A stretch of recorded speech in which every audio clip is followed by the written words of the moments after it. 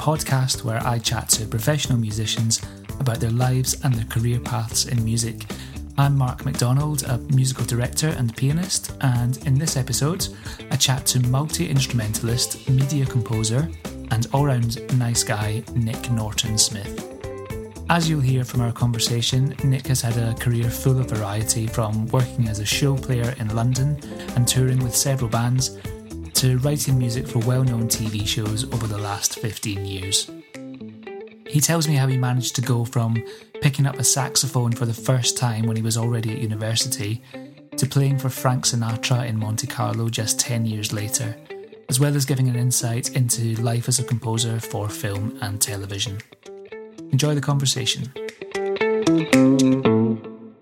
I had the pleasure of having a little glance over your CV beforehand, which you very kindly shared with me.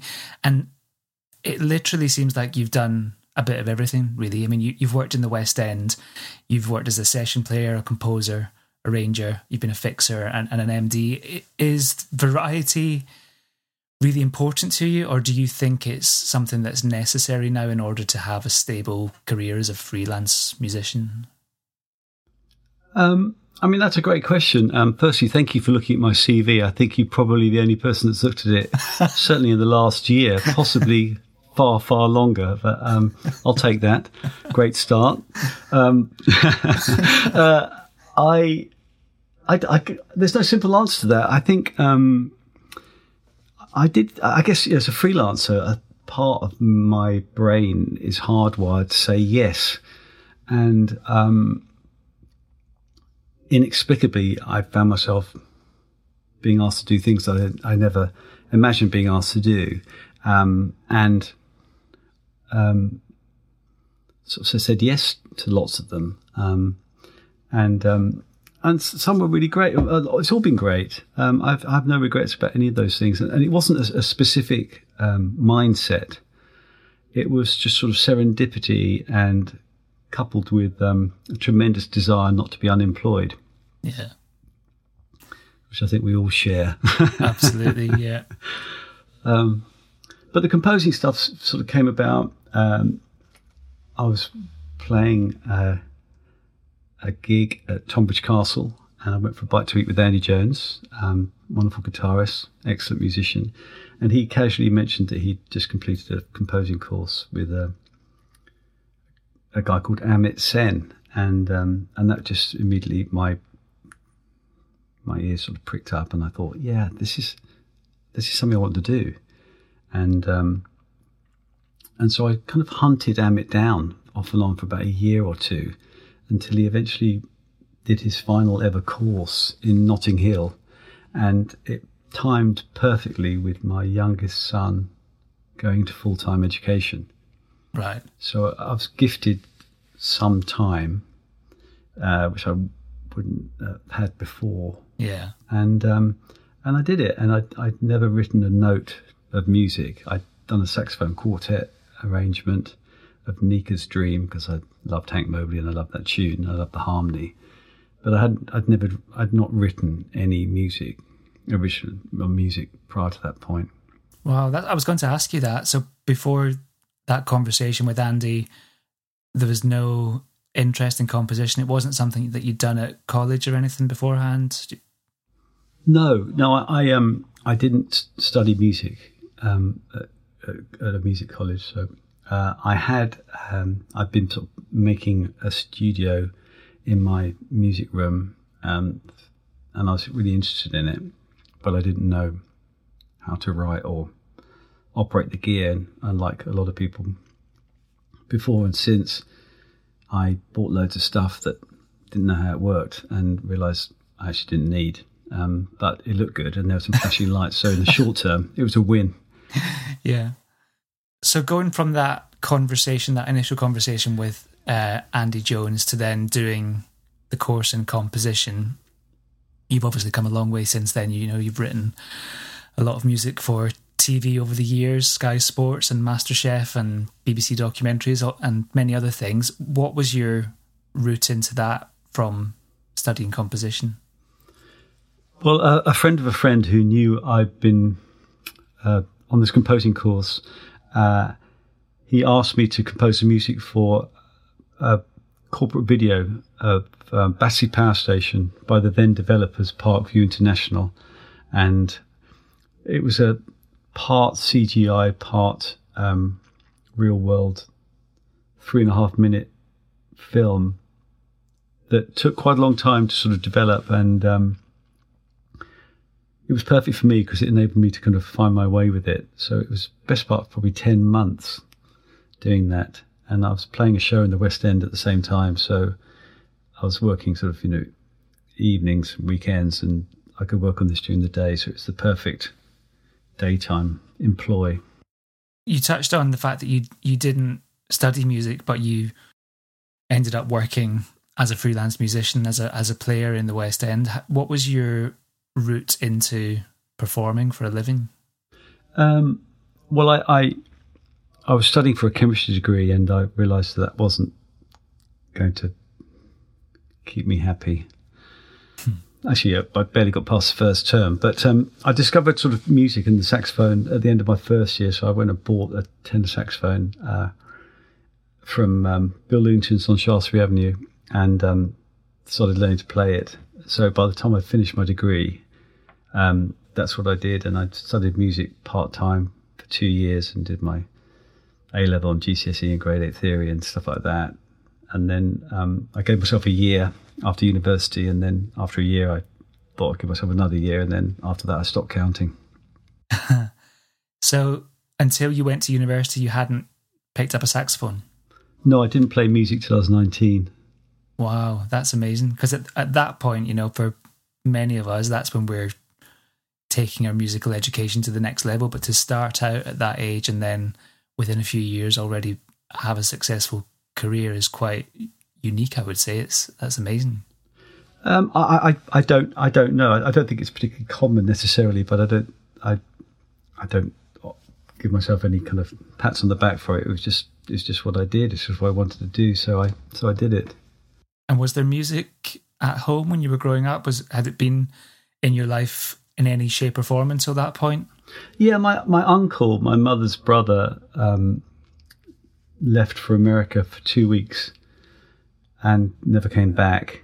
He left as tour manager with Vanilla Fudge, and then progressed to various other acts in the States. And when I was 10, we went to see Billy Preston at the Rainbow Theatre in Finsbury Park, and we had front row seats, and then we went backstage, and Billy had just finished a tour. I think it was an 8 or 10 month tour with the Stones. He was opening for the Stones, and Mick Jagger came and did a sort of guest spot in Billy's gig because he just had a trio, and Mick Taylor, the then guitarist with the Stones, was also in the band.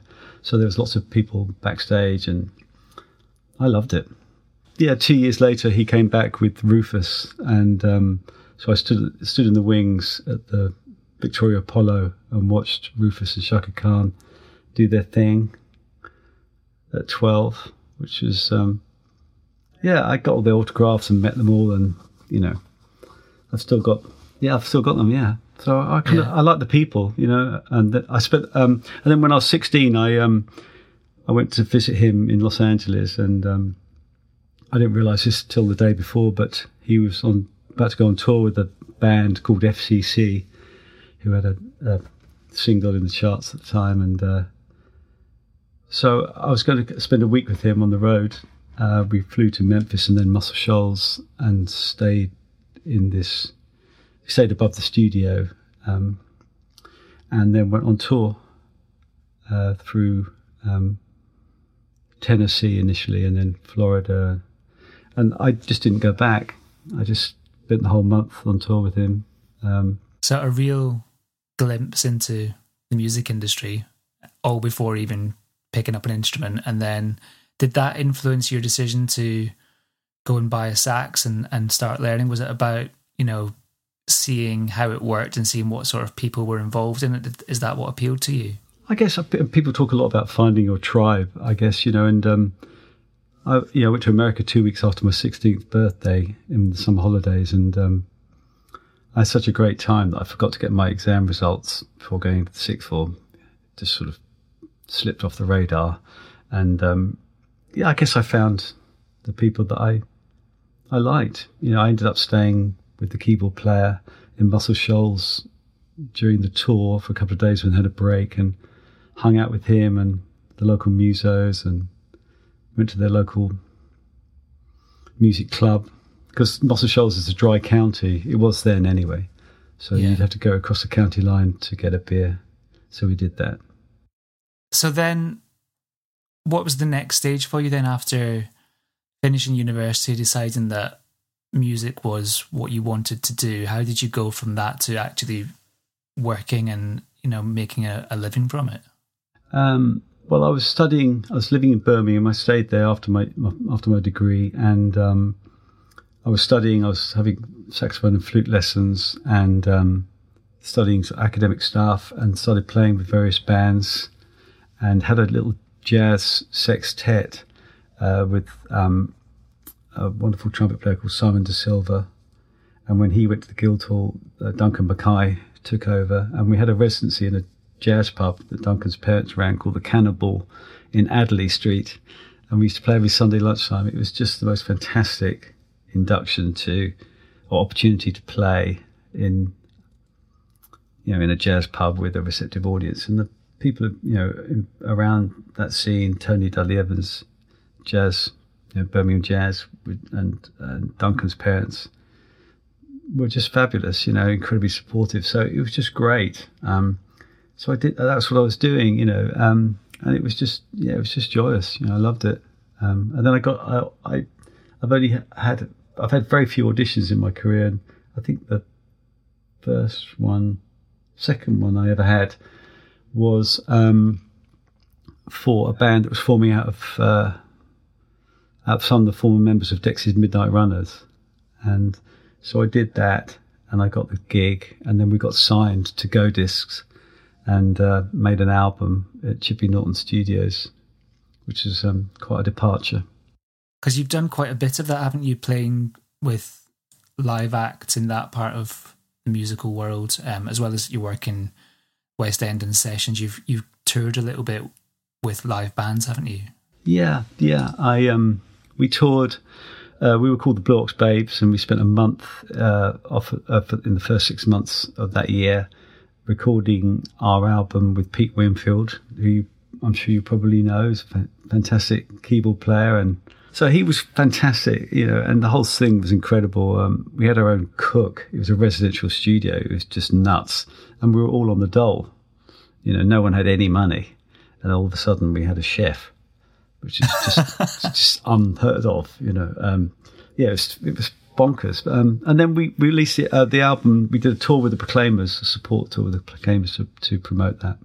Nice. And you've played for some massive people in your time as well. Ones that stand out on your list of credits, Frank Sinatra being one. I mean, that must have been an amazing experience. Yeah, again, I'm sure lots of people listening to this will recognise that, the serendipity of certain situations. And I was playing, I was doing a fortnightly rehearsal with Mark Bassey, fantastic, wonderful Mark Bassey, and his band EPJ, and we used to rehearse every Monday morning at the Bull's Head in Barnes. And one day, Neil Morley, one of the trumpet players, said, there's someone looking for some saxophone players for a gig in Monte Carlo. I was like, he said, should I give him your name? That'd be amazing. So I met the band leader in Covent Garden. This was my third audition. The first one, instantly, I was playing in Edinburgh Festival, and there was a note in the Fringe Club for a saxophone player needed for the Oxford University Review. So I met up with Simon Townley, the then MD, and he gave me the job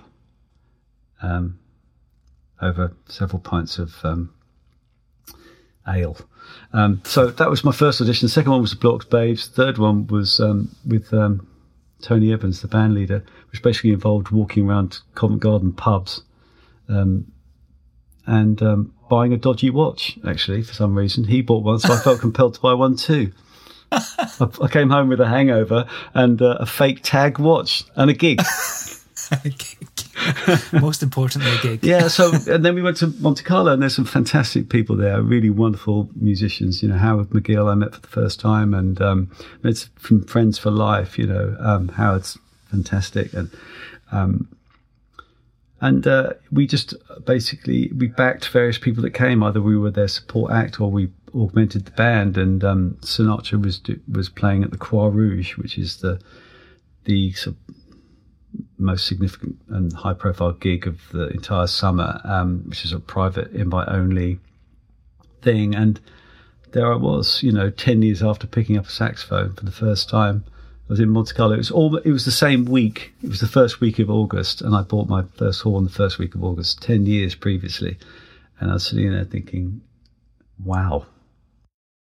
That is incredible. 10 years, almost to the day of picking up your instrument to playing in Sinatra's band.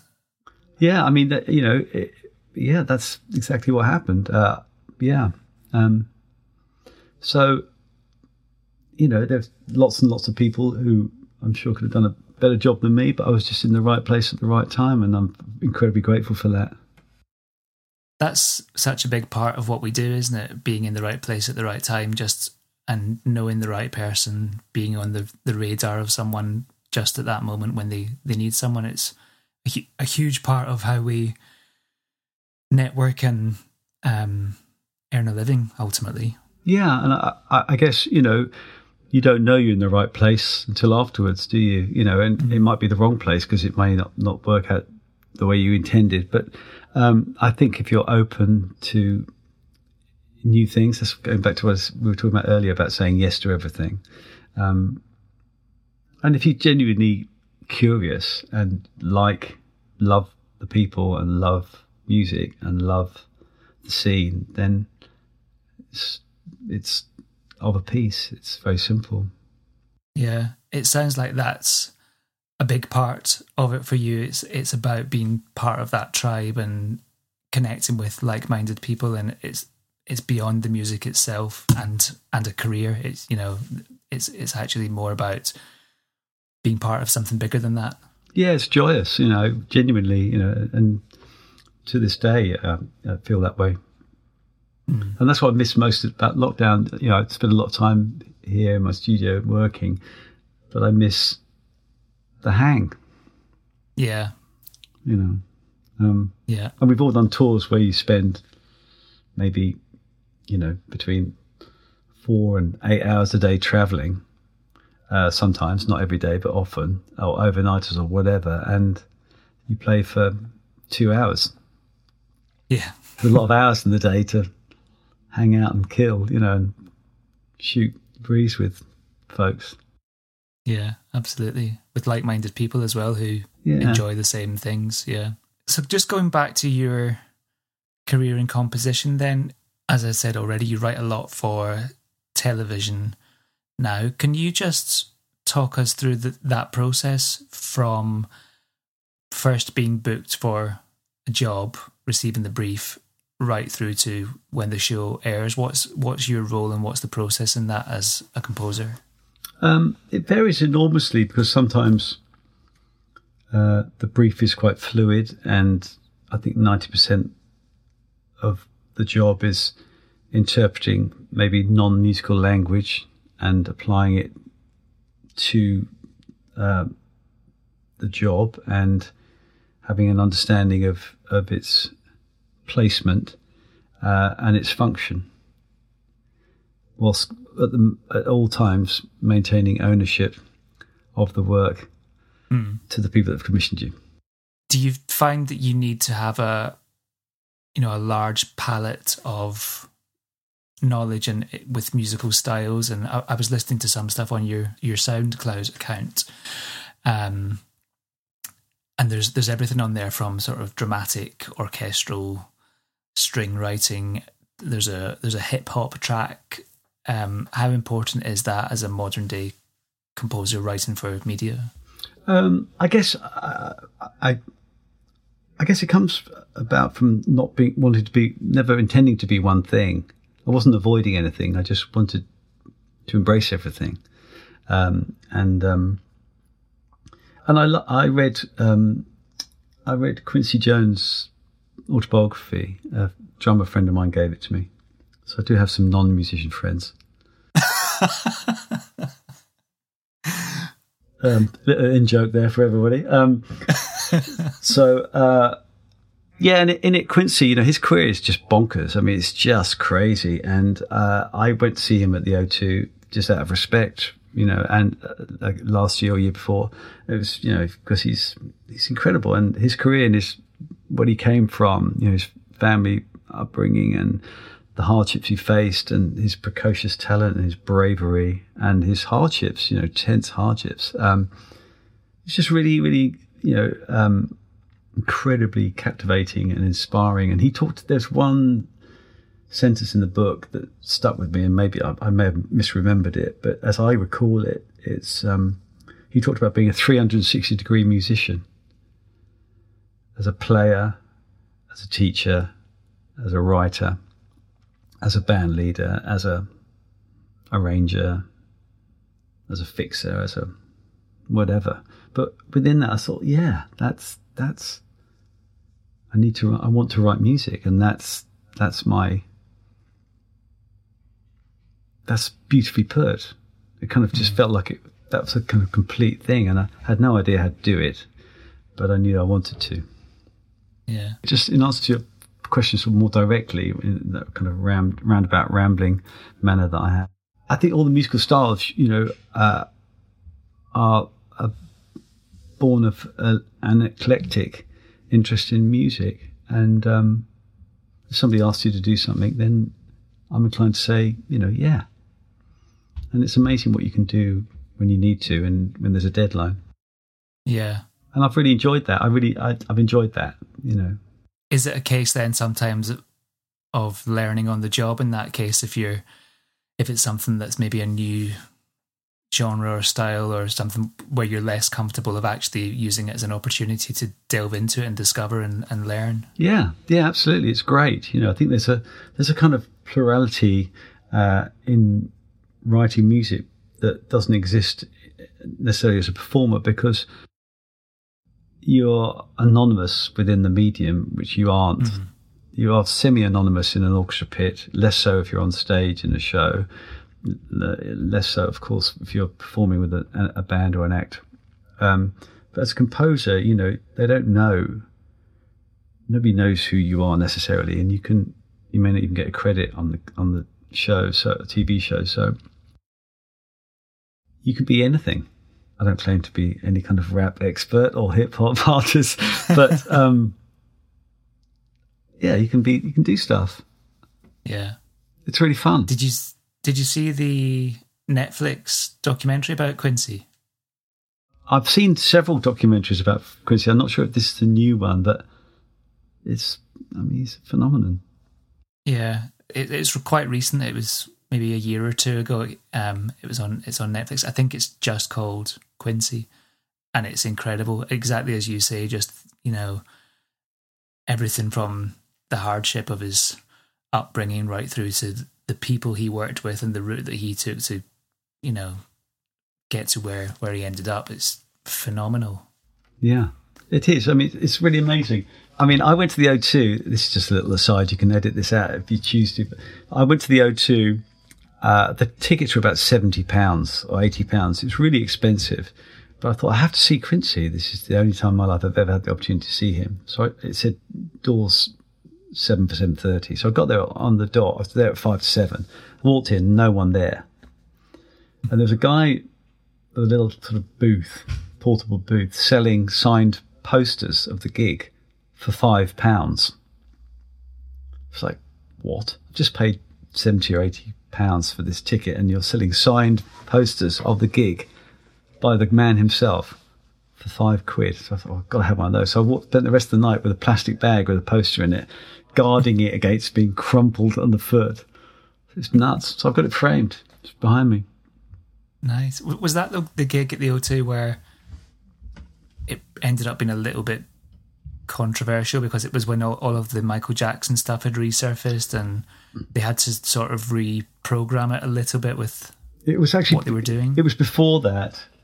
Right. It was a Life in Song to celebrate his birthday, and I think he came back to do a sort of Michael Jackson, whatever, which I think that's when it met with some understandable controversy.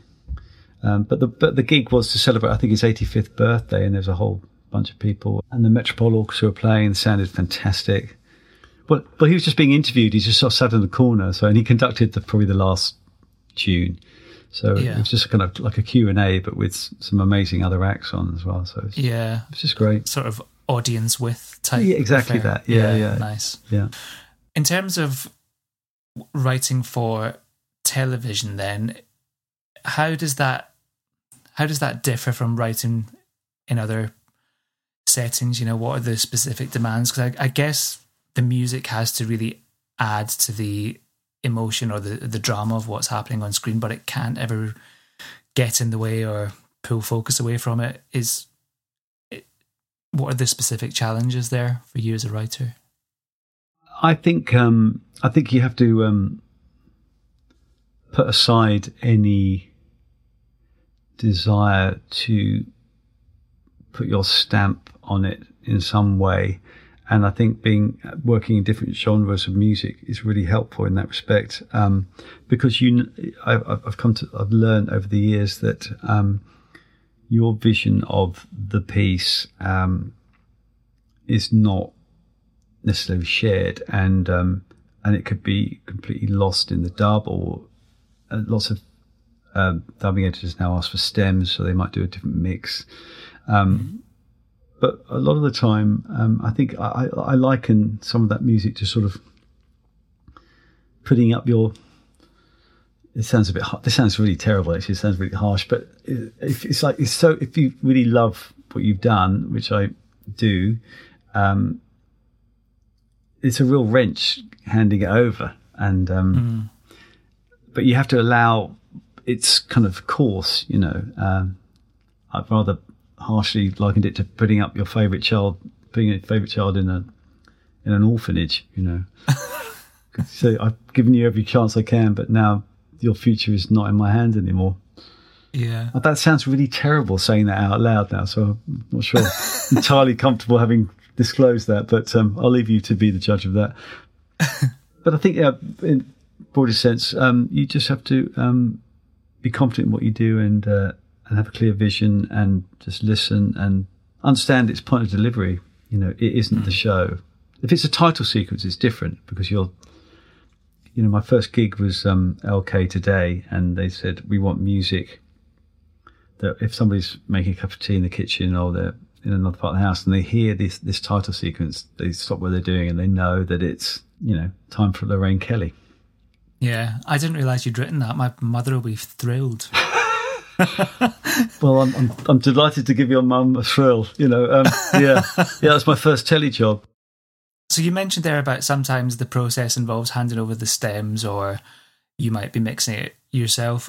So beyond the writing stage, typically how involved are you in the other aspects of it? Are you writing and recording and sequencing at home? Are you involved with sessions with live musicians? Do you book at the live musicians?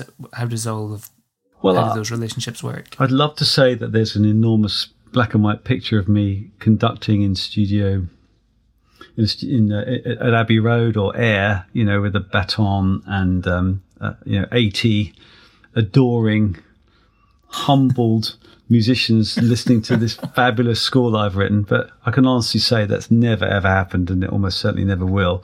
And I can't conduct anyway, so it's probably better give that job to a grown up. But I've got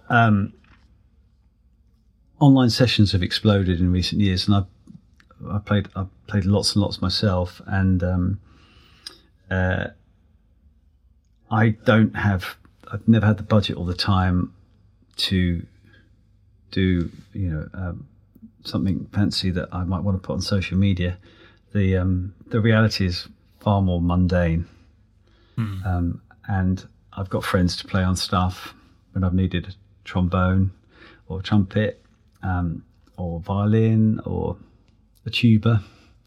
So, but the nature of telework is that everything's pulled around all the time. In the edit, you're working I had this rather romantic notion that, working in telly was going to be sit around with the director and so have a spotting session and then dinner and, then another spotting session.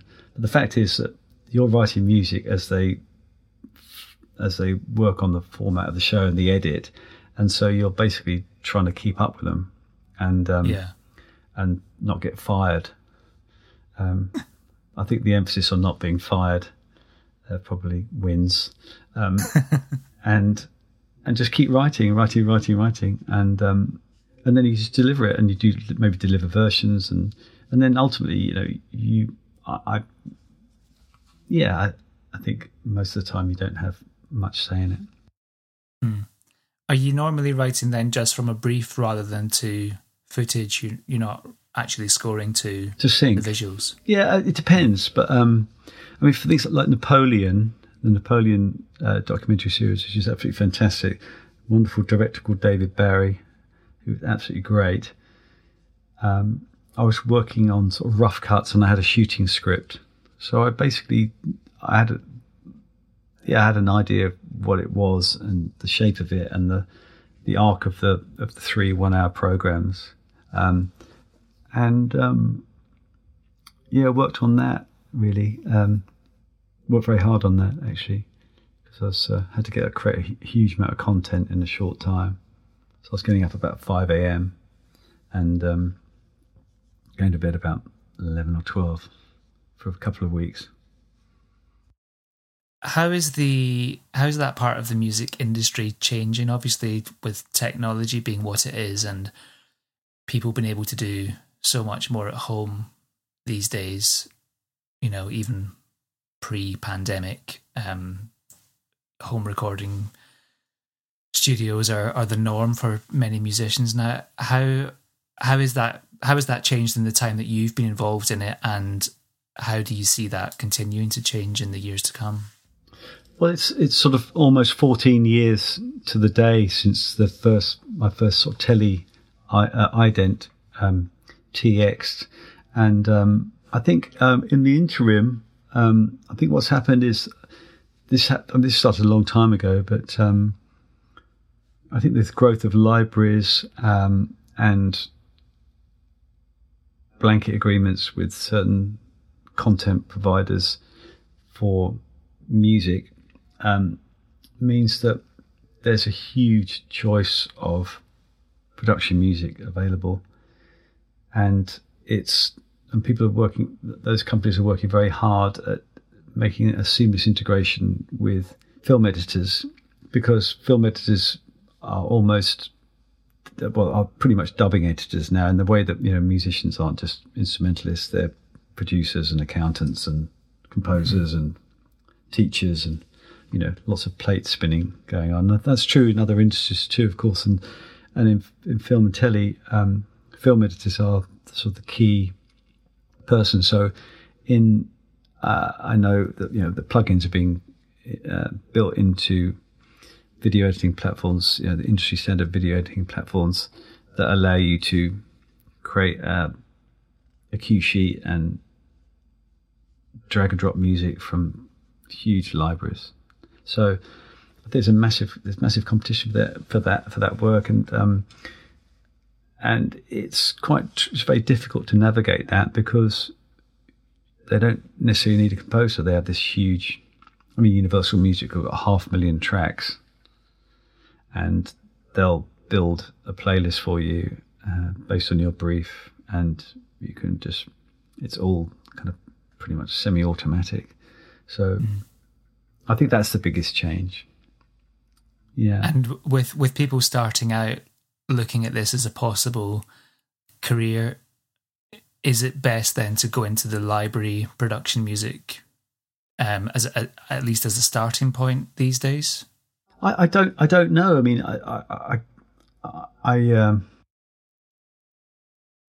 I don't know what the best way to do it is.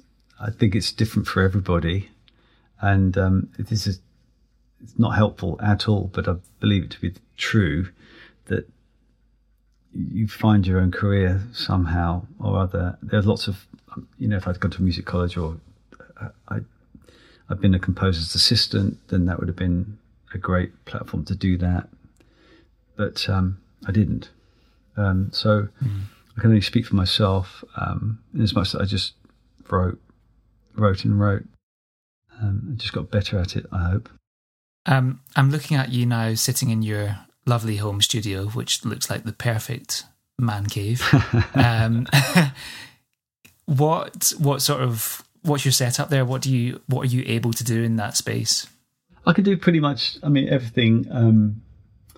I've got all my horns, my flutes and clarinets and saxophones, and a couple of computers.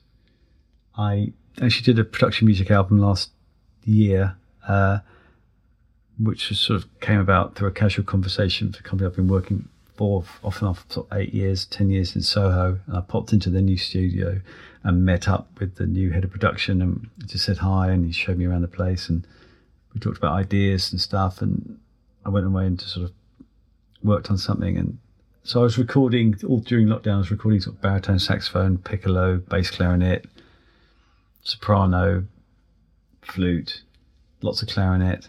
So they're all out here. Full toy shop was out here. So that was good. And I got a wonderful tuba player to do some online sessions for me, and incorporated that into the album, which was really great fun. So with modern techniques and plugins, you can sort of denoise audio and get beautiful, clean signal path. Mm-hmm. I've got a lovely BG1 preamp, courtesy of Dave Liddell, who gave me the heads up, a dear friend and great musician, trombonist. So that's my only bit of outboard gear, that and one microphone. All right. That was going to be my next question to you, if you're a sucker for buying gear for your studio. Well, of course, who isn't, but I'm pragmatic about it. A friend of mine said to me quite a few years ago, he said the AKG 414 is like the Swiss Army knife of microphones. Mm. You can record anything on them. It's like, oh, okay, good. So I looked in the reader's ads in Sound on Sound, and I found a brand new 414 cameraman. I bought two of to fit onto his video camera, and so I bought one of them, and I've been using it ever since. And I had a Rode NT2 which I gave to my son, but I just stopped using it. So and I bought the BG1 a few years after that. So good mic, great preamp, and some denoising software, and get an amazing audio. If people want to listen to some of your work, where's the best place to do that? Well, my youngest son said a few months ago, he said, "Oh yeah, I looked at your website, Dad." He said, "It's very 90s, isn't it?" So I was thinking, oh my God, very noughties maybe. He wasn't born in the 90s. So and I kind of felt, I was kind of grateful to him, but begrudgingly so, because so I thought it was quite cool, but clearly it wasn't. And so it's just being revamped. But in answer to your question, there's a website, it's nortonsmith.com. Nortonsmith.com, great. I've just got a couple of almost quick fire type questions to finish off. Is there a significant point in your career, memorable moment or a pivotal moment where it really changed the course of what you were doing? I think I was in a swimming pool in the south of France talking to somebody who happened to be a television producer, and they were talking about working on revamping a TV show, and I said, why don't I write the music? And they went, okay. So I did, and that was quite a moment, because I had no idea if I could do it. But there's been lots of them. I think we all know as musicians, there's been lots of moments where you think, ooh, okay, here I am. Yeah, that's a good lesson. And if you don't ask, you don't get. Sometimes you just have to put it out there, and what's the worst that can happen? Yeah, yeah. But it was great, you know. It was. I guess you've got to be brave, haven't you? Mm. Do you have a single piece of advice that you would give to someone starting out in this industry? Yeah, that's an interesting question. I think I wouldn't consider myself in a position to offer any advice. All I can offer is my own experiences, but for better or worse. And I think I was very guilty of worrying about the next thing rather than enjoying the now. Mm-hmm. But I think maybe that's a function of youth and current, age and experience. But I guess it's hard to enjoy things when you're younger because you're not sure where you are and what you're doing and how long it's going to continue for, and everything's quite uncertain. I mean, nothing's changed, by the way. I'm just older, but so that doesn't really answer your question, does it? But that's the best I can do. No, that's good, and it's so true because, as self-employed freelance people, you are constantly. I mean, if you could be doing the gig of a lifetime that lasts for 3 weeks, and you probably aren't going to fully enjoy it because you're always thinking about, well, what am I going to do next? What's going to pay the mortgage for the next month? Yeah, I guess it's that thing of living in the future a little bit, and if you are self-employed and if you are master of your own career as much as any of us can be, because we all rely on someone's benefaction or the phone call or whatever recommendation, whatever form it takes. But it's quite. Yeah, I guess I think I can only just say that I was very, not guilty, but I'm very mindful of the fact that I could have enjoyed, just took a moment and just gone, yeah, this is great. Yeah. Is that something that you think that you do now? I'm getting better at it. Yeah. It's hard to undo that because I feel hardwired to next rather than now. Mm. And I think this lockdown has been difficult because for lots of people in lots of different ways, because being a musician is a huge part of my identity, and it's what I am. So if you don't get to do that in the way that you know, or there just simply isn't the option to do it as is now, that's quite hard to sit with. And just finally, do you have any recommendations? And these can be anything, doesn't have to be music related, just something that has been influential in your life or that you've gained value from that you think other people should check out. Well, I would definitely recommend reading Q's autobiography, because if nothing else, if you love music, you can't help but love that book. And I guess professionally, well, it's about just being on time, never complaining, delivering silently and without rancour. Even when you're put under the spot, it's like suddenly someone's changed something. I'm thinking about composition stuff, where something changes and there's a whopping great edit in something that you made this beautiful piece of music to sync to, but that's why working in audio is less helpful than working in MIDI, because you can chop and change it and make it work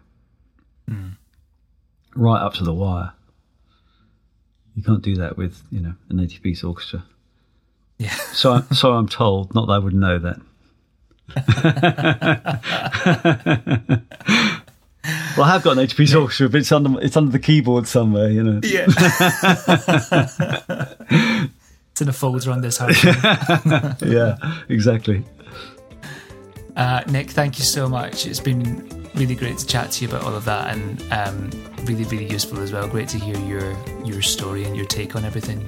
Well, thank you so much, Mark. It's genuinely an honour, and I'm really grateful to be asked. Thank you so much. Thanks for for listening, everyone. If you're enjoying the podcast so far, please do share it with other people who might also enjoy it. Subscribing, rating us with 5 stars, and reviewing are all really helpful ways to support the podcast too. Spread the word, and speak to you again next week.